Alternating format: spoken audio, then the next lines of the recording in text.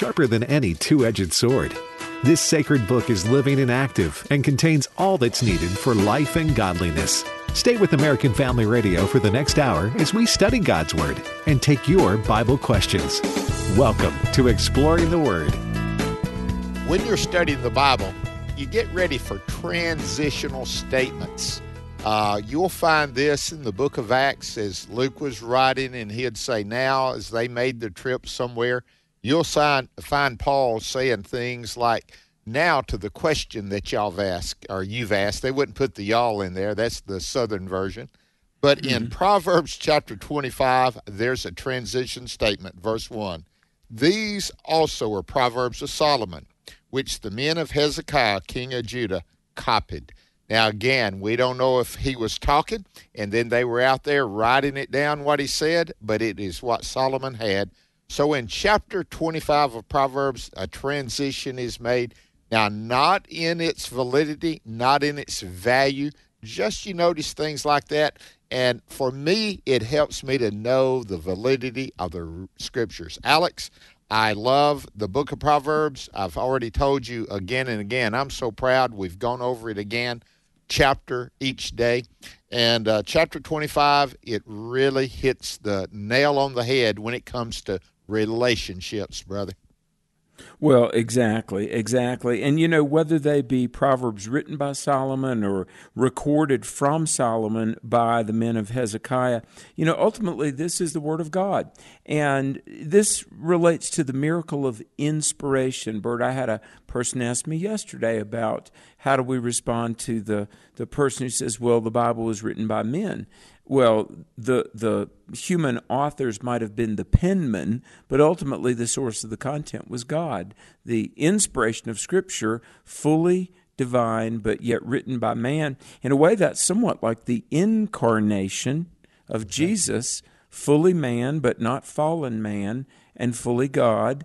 And so just as there was a dual nature to the Savior, there really is a dual nature to Scripture.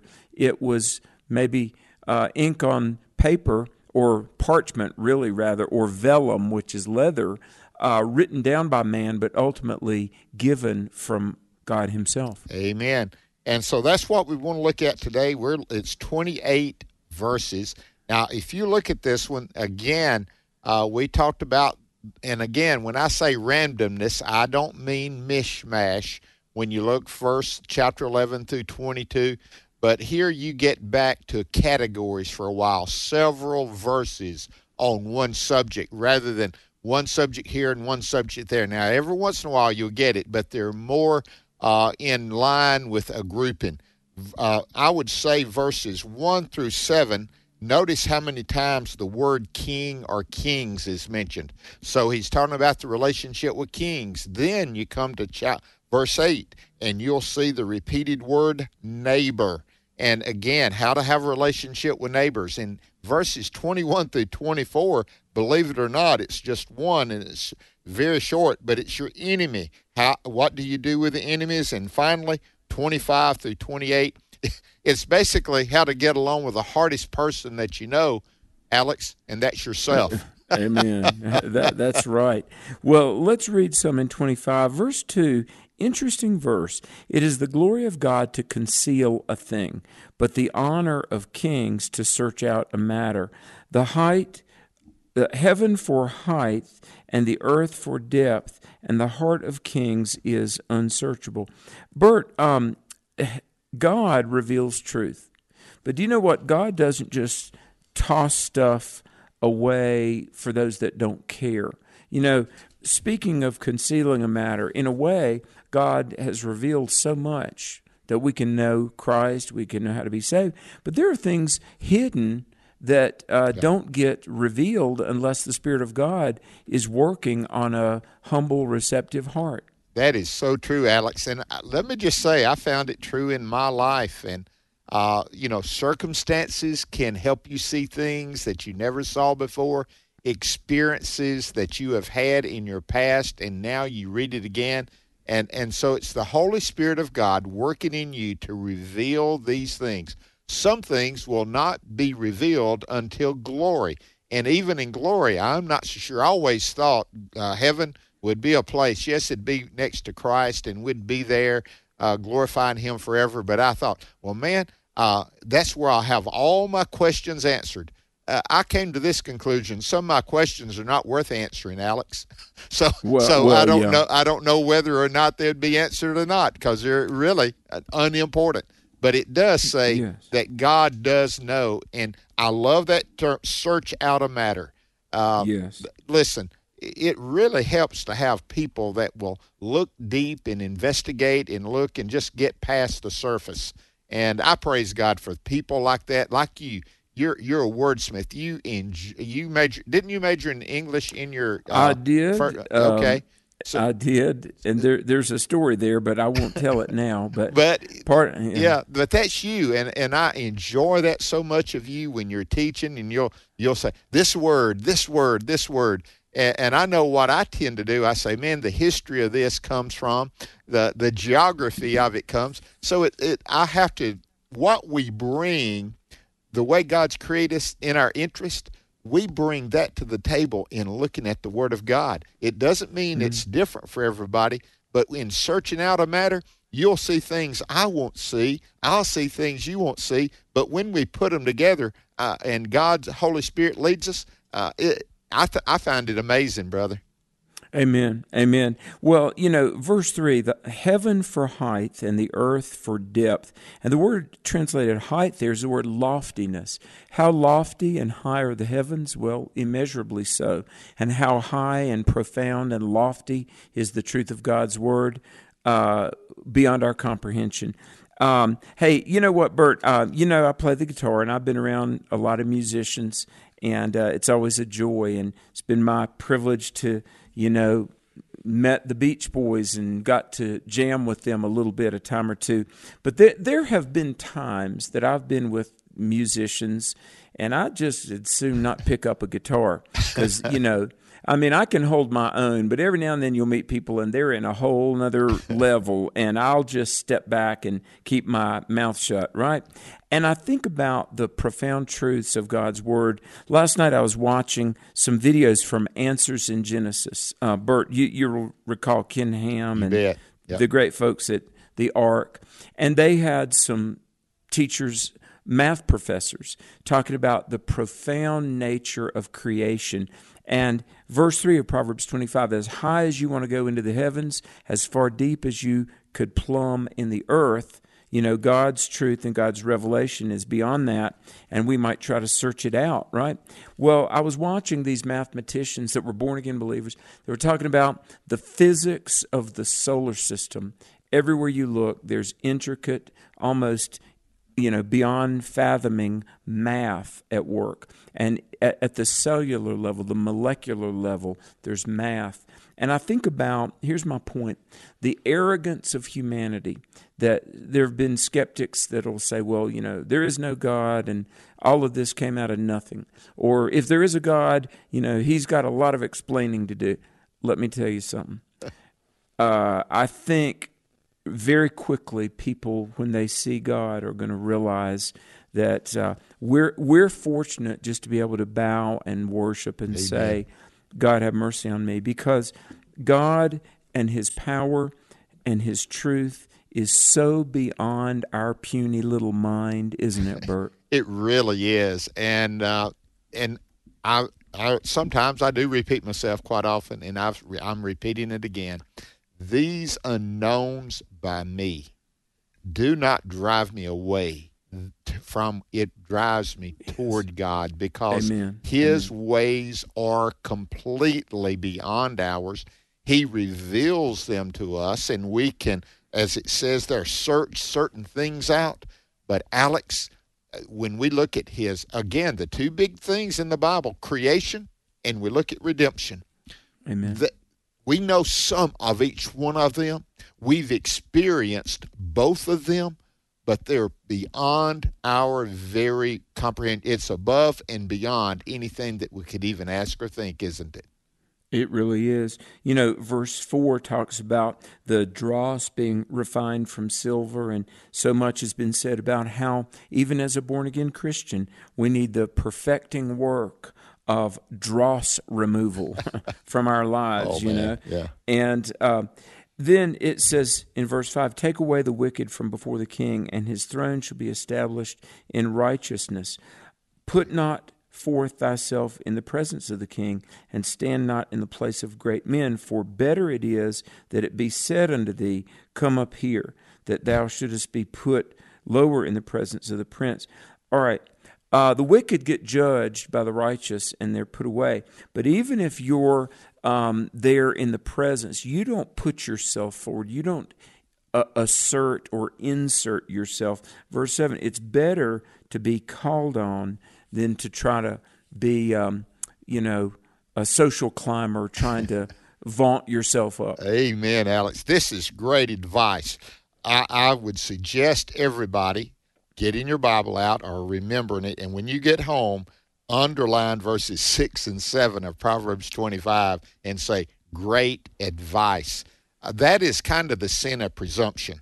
Verse 7. Mm-hmm. Okay, yeah, self-importance is part of that, thinking that someone can't do this without you. I had a pastor friend, and he had been in that church for over 30 years, and he retired. He was gone 2 weeks, but they made him pastor emeritus, and he came back, and he was gone for about a month or so, and he came back, and guess what? They carried on fine without him. After 30 years, he said, it was eye-opening, humbling to know, we are not necessary. It is God who is necessary. He Amen. Chooses to let us in on what he's up to, Alex. We better not presume on that. Let him do the calling. Let him put us in those places of position. Didn't somebody once say that the cemeteries are full of people that were, quote, irreplaceable, Ooh. And, God loves us and God will use us, but listen, the Great Commission can still proceed forth. It really can. Use it. It will. Hey, that's why I say America. We want to get on with God. God can get by without America. I love America. I'm patriotic. I'm a citizen and thankful for that.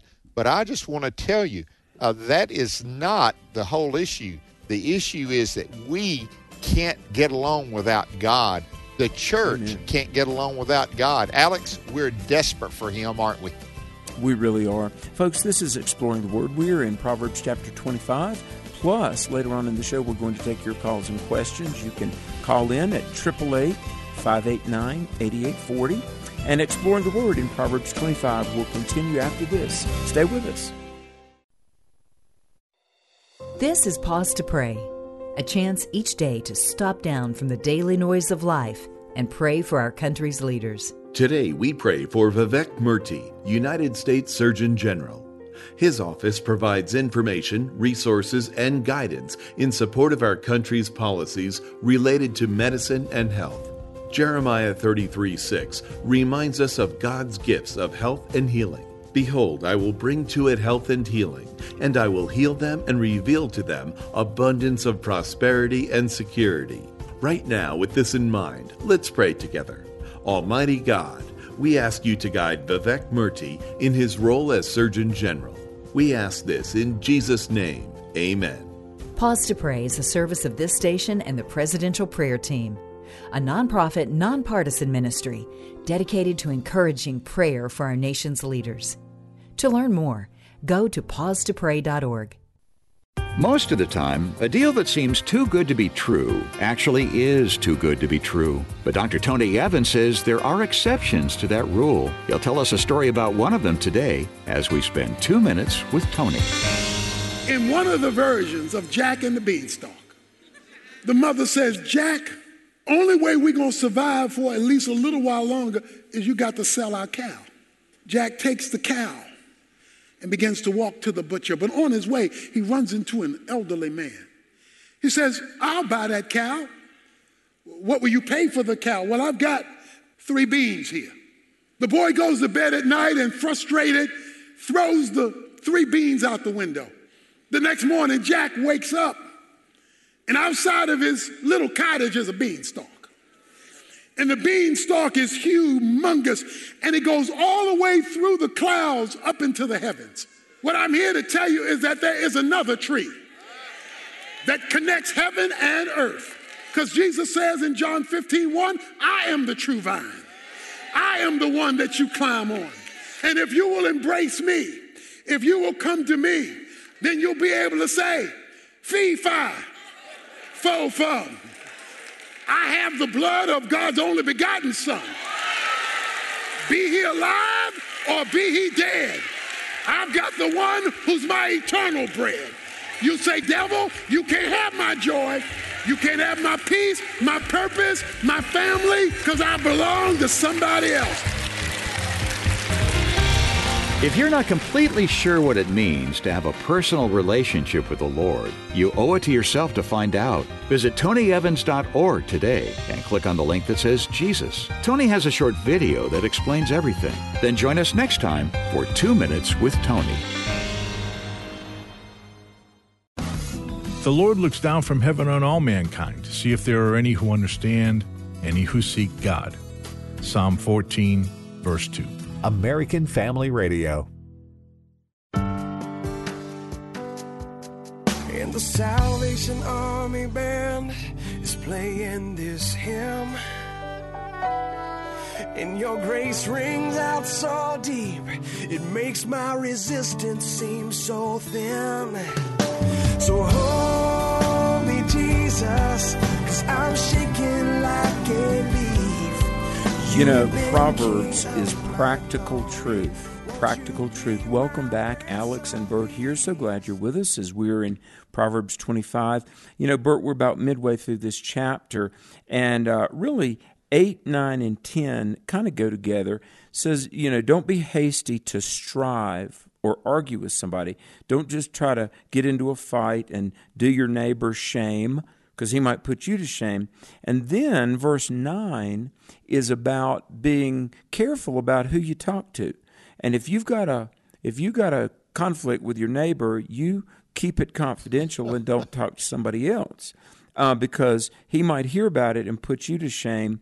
Now, Bert, this thing called the rumor mill, and you confide in somebody you really shouldn't be talking to, hasn't the rumor mill destroyed relationships, friendships, good neighbors, even families at times? I want to tell you a sin that is condemned in the Bible that we do not touch on very much is gossip. That's the whole idea. It is put up there with gluttony, and it's put up there with drunkenness, is gossip. It is that. It really is, and James makes it clear about the tongue and the damage it does, and that rumor mill. I've heard if more than you know something, it's not a secret. And so, you know, wow, yeah. There are some confidential people. And let me just share with you, I think there are some numbers that are important.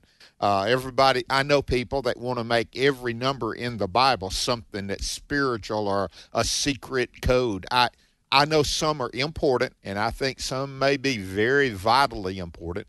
But let me just tell you some that are important. 1, 2, 3, those are important. In other words, it's you and God. Nobody can save you. 2, that is you and a friend holding each other accountable, and a third person that you know that you're trying to bring along. There's some important numbers, but have somebody that is as confidential as you can have to share those things with. Be careful. That's what it says.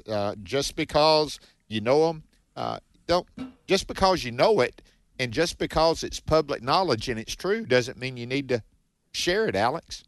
Well, I know. And then it gets down to verse 11, and this is a very famous verse, but it says, a word fitly spoken is like apples of gold in pictures of silver. Verse 12, an earring of gold and an ornament of fine gold, so is a wise reprover upon an obedient ear. Bert, that's a mark of maturity to say the right thing, say it in the right way, at the right time. An apple of gold and a picture of silver. Bert, have you ever seen in the Middle East, very often in Jerusalem, they'll sell these things made of silver, like a plaque or something. And I've seen like a picture of the scrolls of the Torah, but it was hand-carved out of silver, you know. And those are beautiful and very valuable art objects, right? Well, that's what the right word spoken at the right time in the right way, it's like something very precious, isn't it? It is. And the right way, let's concentrate on that. Body language says something. You know, it really does. The tone of your voice. I'm loud. I know that.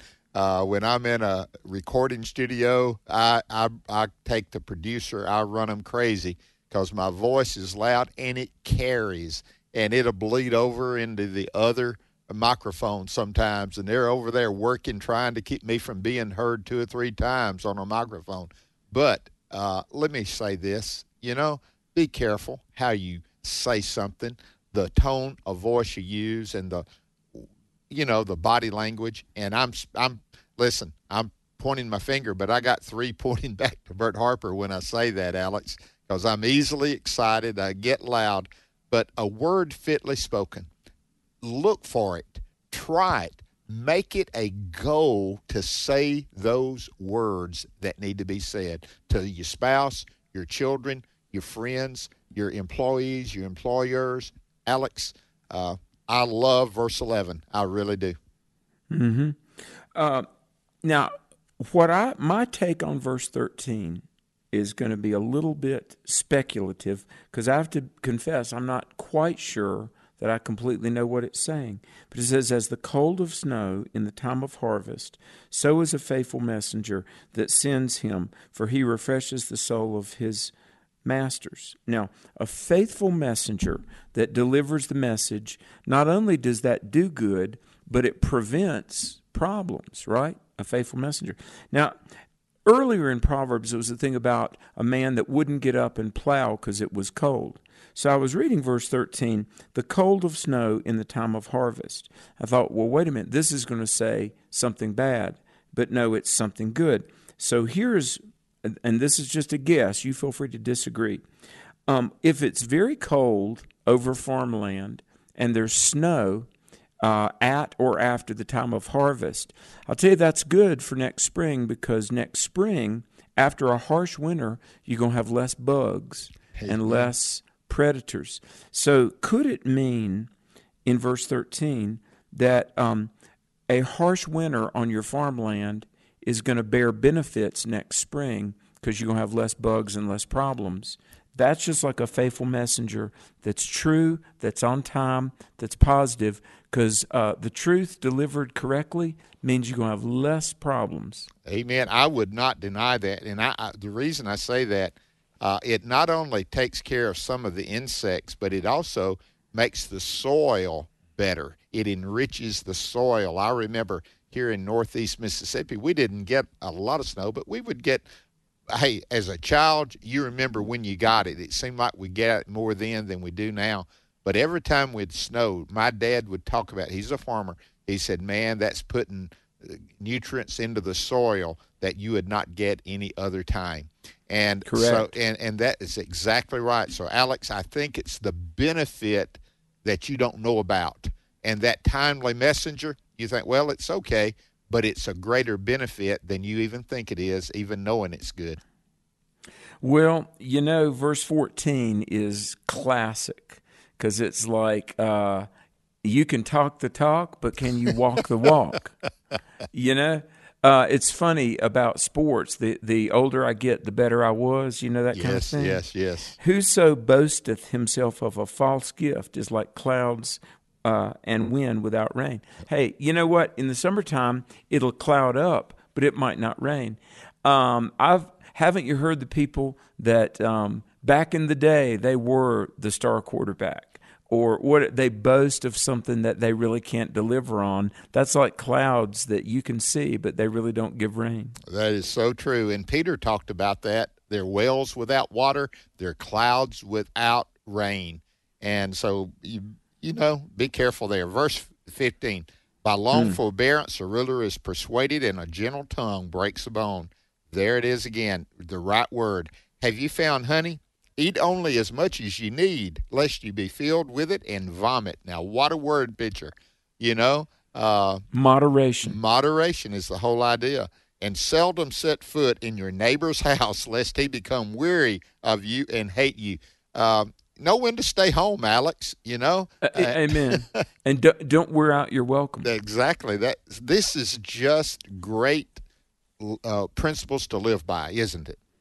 Well, that's right. In verse 18, a man that bears false witness against his neighbor is a maul and a sword and a sharp arrow. See, a maul, like a sledgehammer or a one of those things that's half axe, half sledgehammer, right? Or a sword or a sharp arrow. Those things can do damage, and so slander, spreading lies. It's like here in America. Look, Bert, all of this wokeness and cancel culture, and there's all these people that want to just denigrate America. We got to live here. And I know our home is in heaven, but till I get there, I want to have a good home here in the USA. So let's watch what we say about each other. Amen. Confidence in an unfaithful man in the time of trouble is like a broken tooth and a foot out of joint. If that doesn't get your attention, if you've ever had gout in your foot joint, you know exactly what that is. A sheet doesn't even need to be on it. It hurts. And so, Alex, unfaithfulness. I want to turn that around a minute, and I want to throw it back to you. I interrupted you. I want to throw it back to you so I'd hear you. Don't be the unfaithful friend either, Yes, that's true. That's a good point, because, in other words, you're almost like a physical injury. So you just take these things at face value, and it's just it's very clear. Now, let's talk a little bit about verse 20. And it says this, as he that taketh away a garment in cold weather, and as vinegar upon nitre, or this is probably nitrate, so is he that sings songs to a heavy heart. If somebody's heart is heavy and they're downcast, and you're like, hi, how you doing? Bert, have you ever known people that they were jokesters? And look, there's a time to laugh, but there's a time to be serious. There's a time to sing songs and be happy and joyful. There's a time to be respectful. And nitrate, or actually, carbonate of soda is what this is here. Exactly. Arm & Hammer baking soda right here in the Bible. It's like if you pour vinegar upon baking soda, it's going to foam up and make a reaction. And just like taking away somebody's coat when it's freezing cold, or pouring vinegar upon baking soda, that's like somebody whose interaction is inappropriate. Singing songs to somebody who's grieving, making some joke when somebody's hurting. I know you have to drill down, like verse 20, to really get to the meat of these things, but Bert, this is profound truth, isn't it? It is. These are timely, I would say, instructions for life. They really are, to make yourself, and again, verses 8 through this passage in verse 20 is really talking about being a good neighbor, how to be a good neighbor. Don't wear your welcome out. Be careful about being unfaithful and putting confidence in man. So those things this is the way you live, and that's the fullness of the Holy Spirit. The fullness of the Holy Spirit, walking in the Spirit, is for life, Alex. It's, if you read the fruits of the Spirit and you see those, guess what those 9 descriptions are? They're for life. They're for living, to make you the person that would be more and more like Christ. And when I see these, I see that. I see the fruit of the Spirit, discipline in my life, kindness in my life. And so, yes, this is how to be a good neighbor. Verse 21 makes a transition from your neighbor to your enemy. If your enemy is hungry, and give him bread to eat, and if he is thirsty, give him water to drink. For so you will heap coals of fire on his head, and the Lord will reward you. Now, Alex, I thought you were supposed to get even with your enemies, man. Wow. I've told this story. I got to tell it quickly. The late Jerry Falwell, and Bert, he was a big leader, wasn't he? Was. Dr. Falwell. We brought him to Greensboro, February of, I think, maybe 99 or 2000, a long time ago. I rented a big theater, and Dr. Falwell was doing his I Love America tour. Well, it was a freezing cold night. I mean, it was sleeting, and there was a group of protesters outside. And the orchestra had about 25-minute concert before Dr. Falwell spoke, and they were out there saying hate is not a family value and the religious right is wrong, and all these things against Dr. Falwell. And he said to me, well, let's go down there and let's bring them in. And we did, and we brought him in the lobby of the theater, and Dr. Falwell said, I'm so honored you all are here. Listen, you're cold and wet. Come up here to the green room. We're going to dry you off, and you don't need to stand out there in that cold. And he was so cordial, and they didn't know what to do about it. And we took him upstairs. This is the Carolina Theater in Greensboro. And we took him to the green room, and Dr. Falwell said to me, he said, Alex, make sure they're fed, give them the hot food, and then I want you to bring them and seat them on the front row. And the thing was, many were from this local college, and Dr. Falwell was so sweet to them, fed them, gave them, hot coffee and hot chocolate, and then we had these, hot like meatballs and stuff, and they ate, and we just loved on them, and then they got to see the program. They didn't know what to do with it. It disarms them. It really does. And that's Proverbs 25, 21, and 22. It is. Now, let's read. We don't have but about 2 or 3 minutes. Verse 25 through 28. I want to read it all the way through. This is how to deal with yourself. We talked about relationships with the king, your neighbors, your enemies. Listen to these. As cold water to a weary soul, so is good news from a far country. A righteous man who falters before the wicked is like a murky spring in a polluted well. Now here, listen to this. It is not good to eat much honey, so to seek one's own glory is not glory. Whoever has, I think he ends with one of the most prominent ones. Whoever has no rule over his own spirit is like a city broken down without walls. Self-discipline. And again, bringing that up to the New Testament, being filled with the Spirit, the fruit of the Spirit gives you the ability, your tongue, your actions, your attitude. Listen, he who has no rule over his own spirit is like a city broken down without walls. That means you're vulnerable, right? Oh, yeah.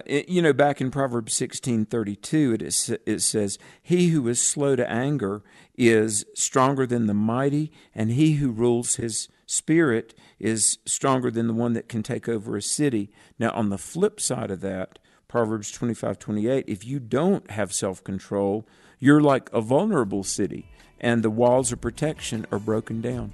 Well, Bert, you know who can give us that self-control? The Holy Spirit. Only in Him, Christ in you, the hope of glory, not only in the future, but the glorification of God in our lives in the present time. Let Him receive glory and honor forever and ever. We're going to receive your phone call. Make that call now. 888-589-8840. I can just turn that radio station on and it just comforts me. It gives me peace. It gives me hope. AFR is sharing the love of God, and we'd like to know how that has affected you. I just want to thank God so much for Christian radio and especially AFR. Call 877-876-8893 and give us a minute or two about AFR in your life. Call in your AFR story today. Keep up the good work. You're an inspiration to me. AFR programming is now available on Alexa. You're joking, right? Nope, not joking. Seriously? Yep, this is not a drill. Wait a minute. No way. There's a way. The Alexa way. So if you just happen to miss your favorite shows, no worries. You can now listen to each podcast with Alexa. It's simple and it's free. Just visit afr.net/apps and click Alexa. We're not joking. Introducing AFA Streaming, a new online platform that hosts all AFA-produced video content, including documentaries, church curriculum, American Family Radio shows, and our Cultural Institute series. The Constitution only works in the atmosphere of Christianity. Critical race theory and intersectionality are new religious frameworks. The Christian must say, as Paul said to the Galatians, there is no new gospel. AFA Streaming is a vital step that we are taking to fulfill our vision to be a leading organization in biblical worldview training for cultural transformation. You'll find top-notch resources that address the issues of our day related to marriage, family, the sanctity of life, and many others. Start streaming today, streaming.afa.net. So the woman went her way and ate, and her face was no longer sad. My name is Abraham Hamilton III, and this is the Hamilton Minute. 1 Samuel chapter 1 begins by introducing us to a woman named Hannah. She was tormented and grieved by barrenness. Hannah wept continually and was so disturbed that she wasn't eating. Yet she makes her way to the Lord's temple, poured out her heart to him, moving her lips but not uttering a sound.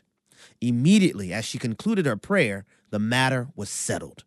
Though she didn't have tangible evidence of an answer to her heart's cry at the moment, she had the tangible confidence in the one to whom she cried. The matter was settled in prayer.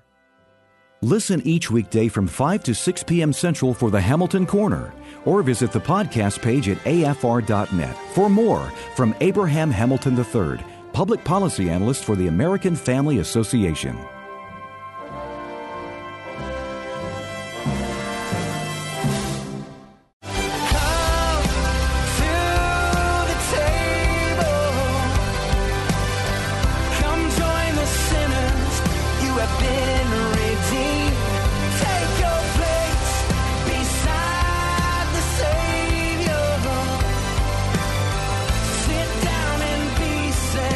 Amen. That freedom is only in Christ Jesus. And I hope you know that freedom, that you know Christ as your Savior and Lord.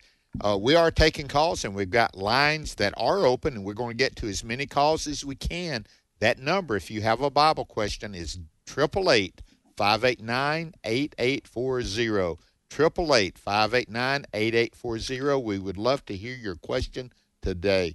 Well, first, Alex, we're going to Larry in Arkansas. Welcome, Larry. Yes, how y'all doing? Thank God that you allowed me to get on. But my thing is that, God say all unrighteousness is sin. And my thing is, even I listen to y'all pretty much every day. I listen to most of the Bible talk and the radio station, Christian station. I am a Christian myself. I am born again. But my thing, what I got a problem with is some of us, we don't talk enough about other stuff. We talk a lot about adultery, But that same God said, don't lie. He said, don't steal. And, us Christians, we shouldn't be cussing. We shouldn't be drinking. We shouldn't be smoking. We shouldn't be smoking dope. He said, don't kill. Women, I'm from the old school. Women shouldn't be wearing pants. That's what's wrong now. We done got away too much from where we really need to be 50 years ago, okay? You got 613 commandments in the Bible. I mean, it's impossible. We can't do it.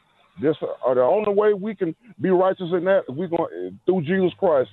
And I understand all of that. And I know, and I already know you're gonna say that when a man commit adultery, when he commit fornication, pretty much any sexual sin, that you are sinning against yourself. But I still say that we need to talk more about this stuff I just named: lying, stealing, cussing, killing, all that stuff.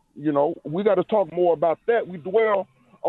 It's like we dwell on one thing too much. It's not just on your show and the other shows I have listened to on the radio. Hey, Larry, let me jump in here for just a minute. You make some really good points. Now, I want to say that, Bert, we need, if we're a born-again believer, living for Jesus, John Wesley talked to his young men and his parishioners about holiness. And I've got to say, and I largely do agree with the caller. Now, about women wearing pants, I don't know that that's a fight that we are called to fight. But let me just say this. Personal holiness, we need to tell the truth. We need to be people that are not going out and carousing and drinking and being, sexually immoral. We ought to be, and this is not for legalism or for pride or being a Pharisee, but we Christians are called to be exemplary people, aren't we, Bert? We are. And Larry, let me say this. Why adultery?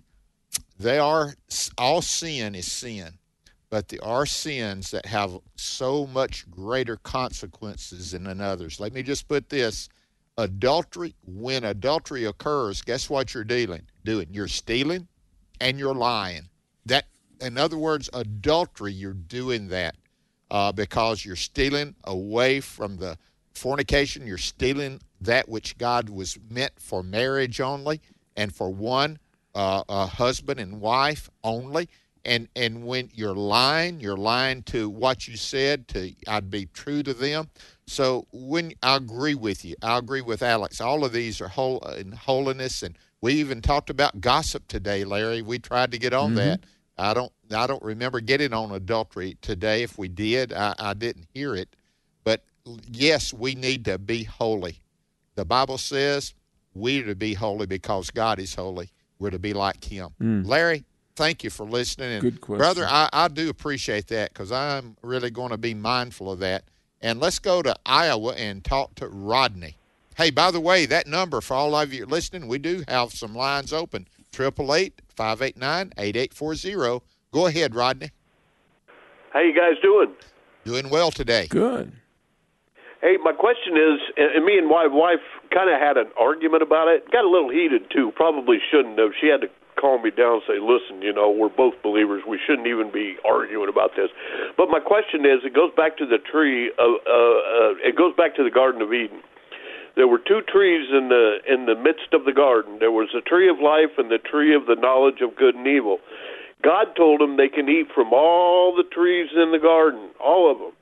But for the tree of the knowledge of good and evil, he basically said, that's mine, leave it alone. He's always kept something aside for himself, like the Jew and Israel, but morality. But anyway, my question is, it was my opinion that Adam and Eve always ate from the tree of life until they ate from the tree of the knowledge of good and evil. And then they were no longer allowed to eat from the tree of life. She's of the opinion that they never even ate from the tree of life, because if they did, they would have lived forever. And I wasn't of that opinion. And could you got the answer to that question? And if you don't, would you ask Abe and maybe he can mention it? Well, great question. And of course, this is in Genesis chapter 3. And the serpent tempted Eve.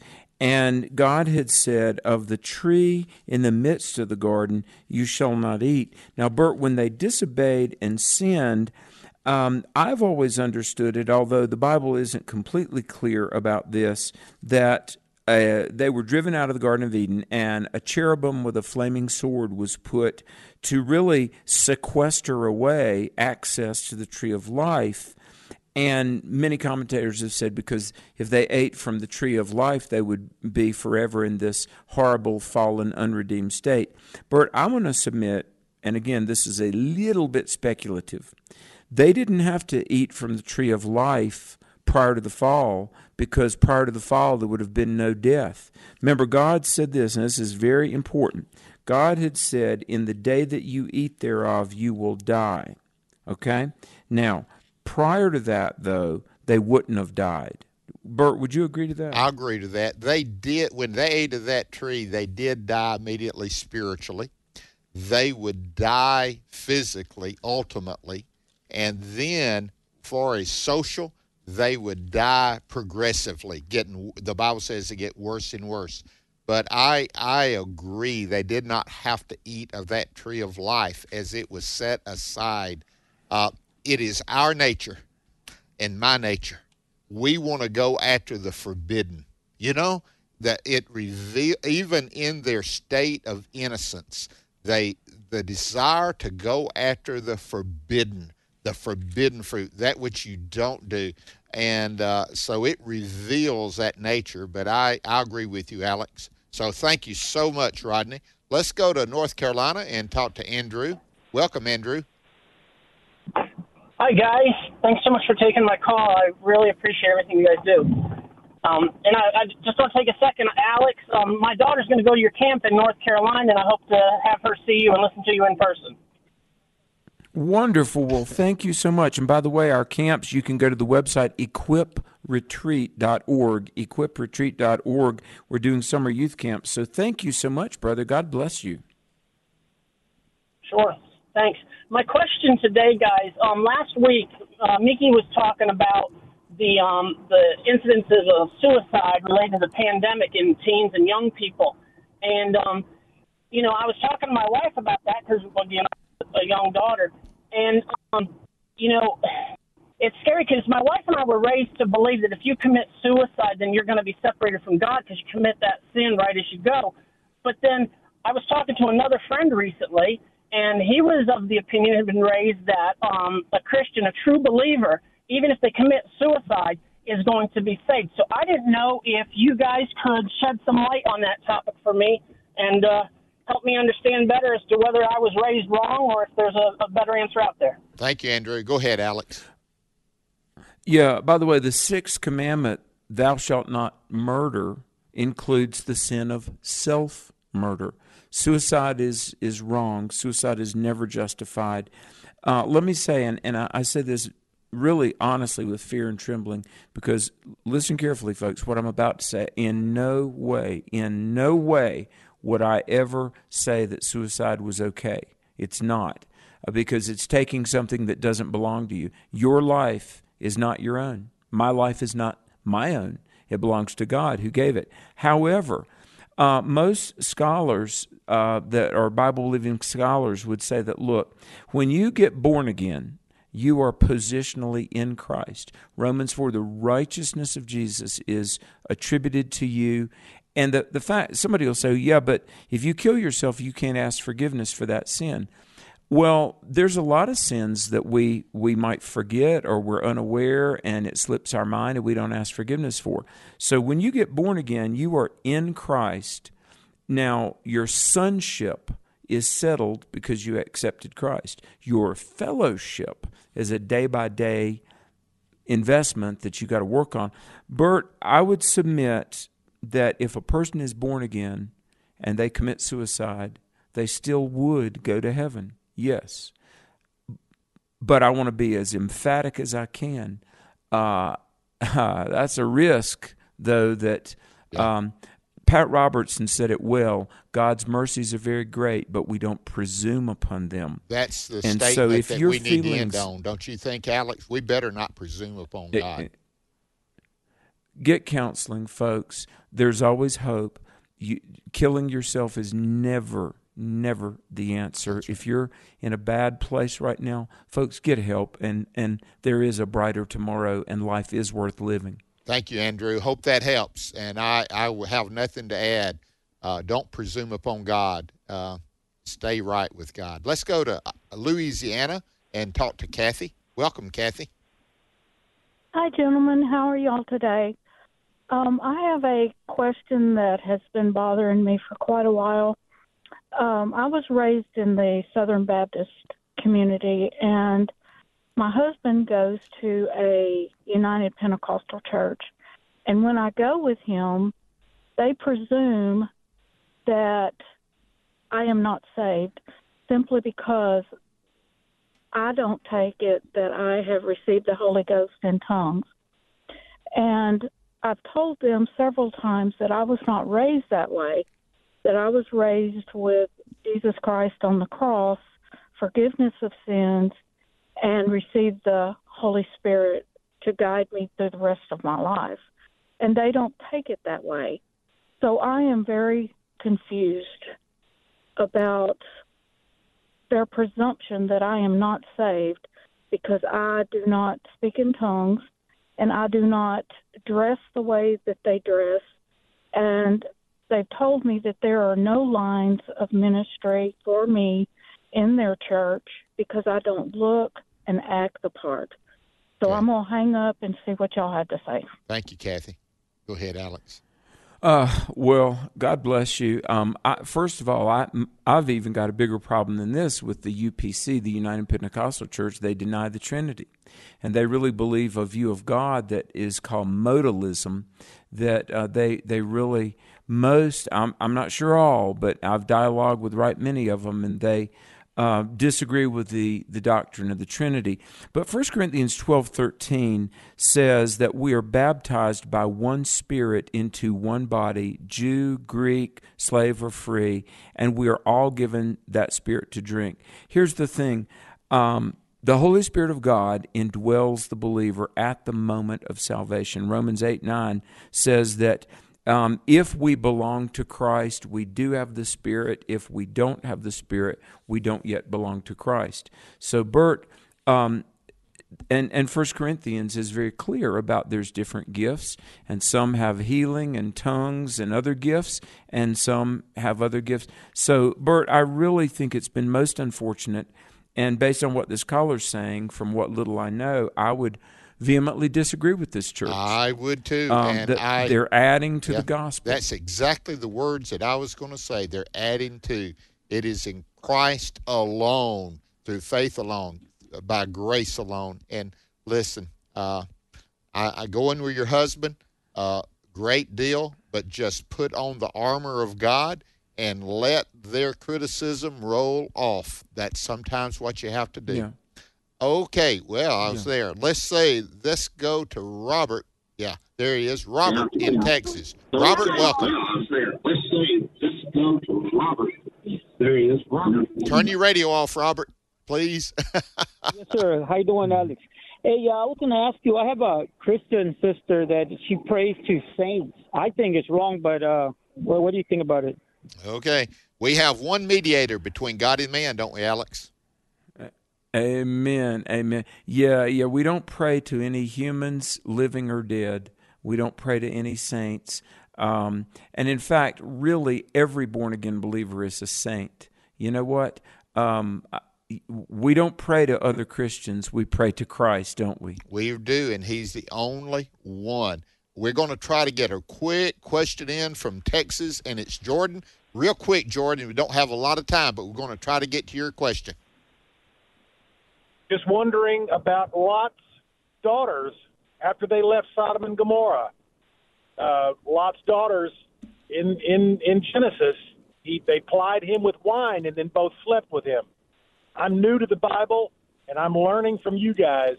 I'm doing everything I can, but I had a real big question about that. I'm going to hang up and listen to you. Hey, Jordan, you're not the only one with the question. Let me say this, and Alex, you take us out. Lot's daughters got out of Sodom and Gomorrah, but Sodom and Gomorrah didn't get out of Lot's daughters, you know? Yeah, I mean, here's a principle. Not everything the Bible records does the Bible affirm or approve. You know, Sodom and Gomorrah was dead. Lot's daughters resorted to incest. I mean, this is horrible. They wanted to have children. The Bible records that, but what it shows is the deplorable moral state that happened. And even Lot, God's servant in that area, he had been so influenced by the wickedness of Sodom and Gomorrah. But yeah, that's a bad thing that they did, even though the Bible does record that. But this has been Exploring the Word. We're going to be in Proverbs 26 tomorrow, so read on ahead. I want to thank everybody for listening. Thank my co-host Bert Harper for being with me. Do something. Tell somebody about American Family Radio, but most of all, tell everybody about Jesus. The views and opinions expressed in this broadcast may not necessarily reflect those of the American Family Association or American Family Radio.